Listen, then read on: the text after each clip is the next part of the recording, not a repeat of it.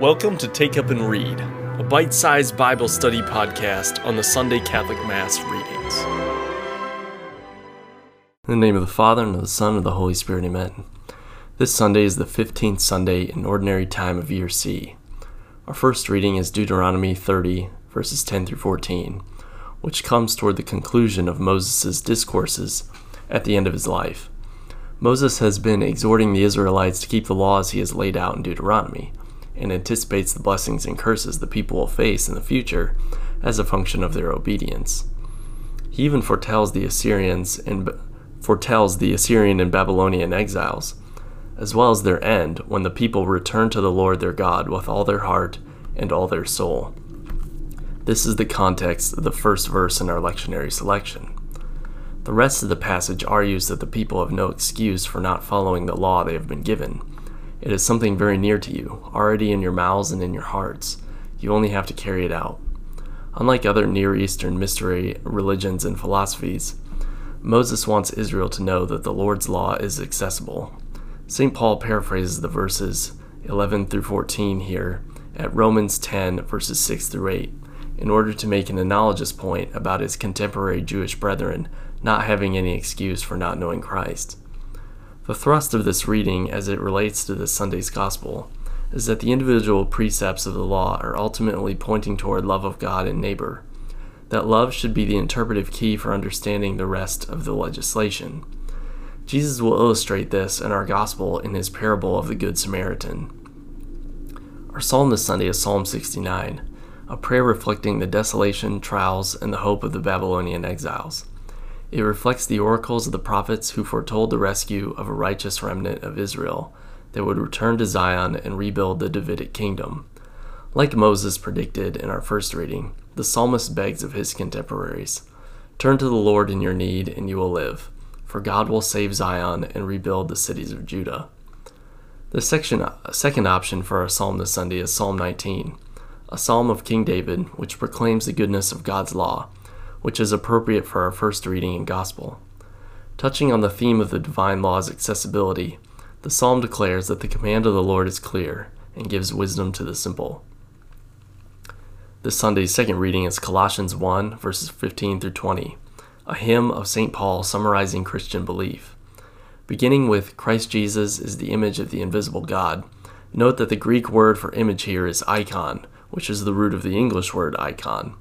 This is to say, therefore, that the man Jesus is the icon of God, or that God is incarnate in Jesus. This is a clear declaration that Jesus himself is God. Moreover, verse 19 says that in Jesus all fullness was pleased to dwell. The meaning of this phrase is made clear later in Colossians 2, verse 9, where Paul writes that in him the whole fullness of deity dwells bodily. For that reason, verse 19 here is translated in the RSV as, "In him all the fullness of God was pleased to dwell," even though the word God is not in the original manuscript. This language is appropriated from the Greek version of Psalm 68, verse 17, and is deliberately evocative of the temple where, in a certain special sense, God dwelt among his people. Jesus is the new temple in whom God quite literally dwells among men, in person during his earthly life and now in the Eucharist. Paul calls Jesus the firstborn of all creation, which, despite what we have just said, could sound like he is asserting that Jesus was created and thus not divine. Paul is actually using firstborn in a legal sense in order to establish Jesus' dominion over creation as the rightful heir, so to speak, of his Father. Jesus' authority over all things, the visible and the invisible, is the subject of the rest of the passage. The Catechism of the Catholic Church cites verse 16 to establish that God created everything by the eternal Word, his beloved Son. Furthermore, the Catechism says, he not only gives them being and existence, but also, and at every moment, upholds and sustains them in being, enables them to act, and brings them to their final end, echoing verse 17. See the Trinity Sunday episode for more resources on the theology at work here. Regarding the invisible portion of creation, Paul mentions thrones or dominions or principalities or powers. He was referring to various choirs or levels of the angelic hierarchy. I'll link to more information on the traditional 9 choirs of angels in the show notes at studycatholic.com. Paul refers to Jesus being the head of the body, the church, drawing an analogy of the church being the body of Christ, as he so often does in his letters. Jesus is also the firstborn from the dead, so that where he has been, we might follow into eternal life. I think the end of this reading as rendered in the lectionary is very confusing, so I will quote the RSV translation to make its meaning more clear.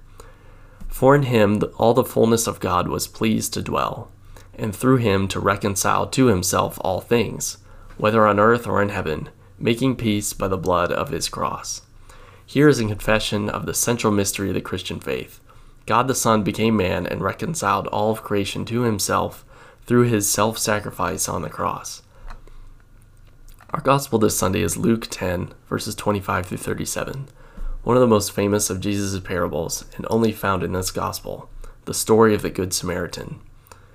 Jesus is examined by a scholar of the Mosaic Law, who is obviously testing Jesus because he already has an answer to his own question.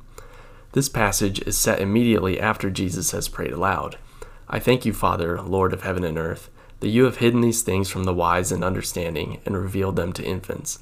Yes, Father, for such was your gracious will.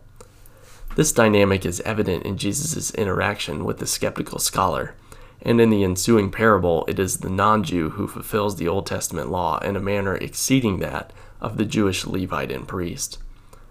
By asking the scholar, how do you read it, Jesus is engaging in a common practice among his Jewish intellectual contemporaries, conversing and debating the finer points of the law of Moses. As written Hebrew does not have any vowels, and no diacritic system had yet been devised, there are literally different ways to read the consonants-only text of the scriptures, depending on the reader's interpretation. Jesus and the scholar, however, agree that love of God and neighbor are the essence of the law, quoting Deuteronomy 6 verse 5 and Leviticus 19 verse 18. This should remind us of our first reading from Deuteronomy, with Moses asking the people to turn to the Lord with all your heart and all your soul. The combination of love of God and neighbor is found elsewhere in Jewish literature as well. The scholar's follow-up, who is my neighbor, asked in order to justify his bringing the first question, prompts Jesus' parable. It is interesting to note that our Lord is asked the same question again by the rich young man at Luke 18 verse 18.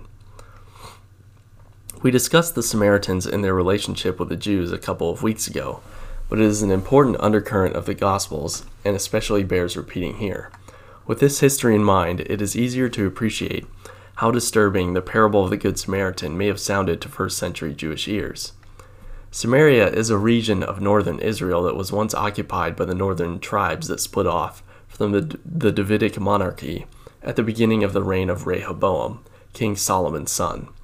When the Assyrians conquered the northern kingdom, they deported most of the population and resettled other conquered peoples in their place.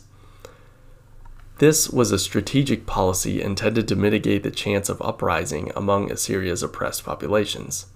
These foreign peoples intermarried with the Israelites left behind, and over the centuries developed distinctive cultural and religious traditions. In the eyes of many first-century Jews, the Samaritans were unclean half-breeds and traitors to the God of Israel, with a history of idolatry and a competing temple on Mount Gerizim. The ill will was mutual. Jesus, however, reaches out to the Samaritans in the course of his ministry as a part of his messianic mission to regather the lost tribes and bring all the nations to worship of the true God. In this sense, the parable of the Good Samaritan coincides with our first reading in Psalm, with this touching story compelling our Lord's listeners to reconsider their antagonism toward distant cousins and overwhelm this last vestige of their exile. Along with Jesus' encounter with the Samaritan woman at the well, these are two of the most memorable scenes in the Gospel, and obviously both would have shocked his Jewish listeners. Many Samaritans will accept the Gospel at the beginning of the apostolic preaching in the book of Acts. The Levites, as we have discussed many times before, were entrusted with a ministerial role among the 12 tribes after the golden calf incident.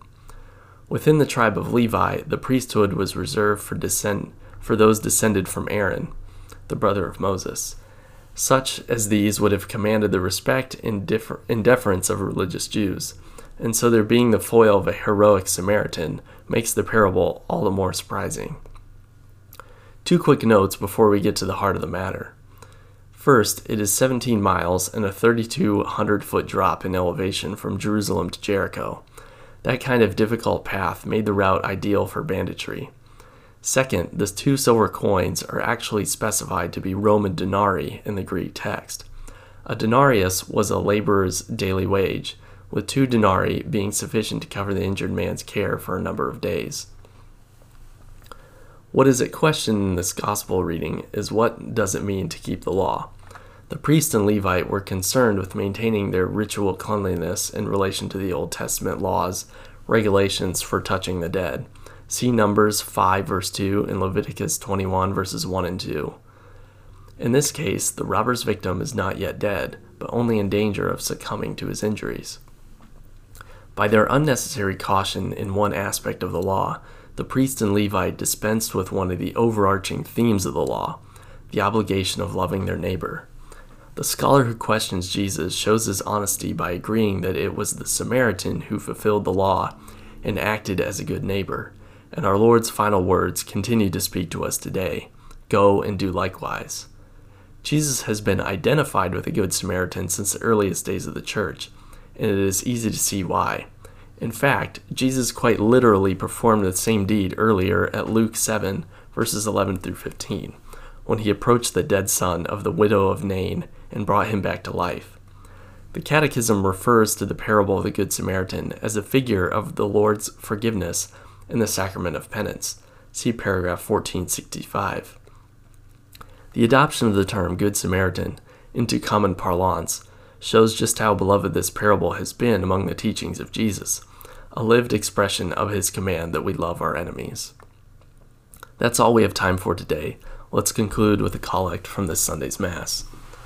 O God, who show the light of your truth to those who go astray, so that they may return to the right path, give all who for the faith they profess are accounted Christians the grace to reject whatever is contrary to the name of Christ and to strive after all that does it honor.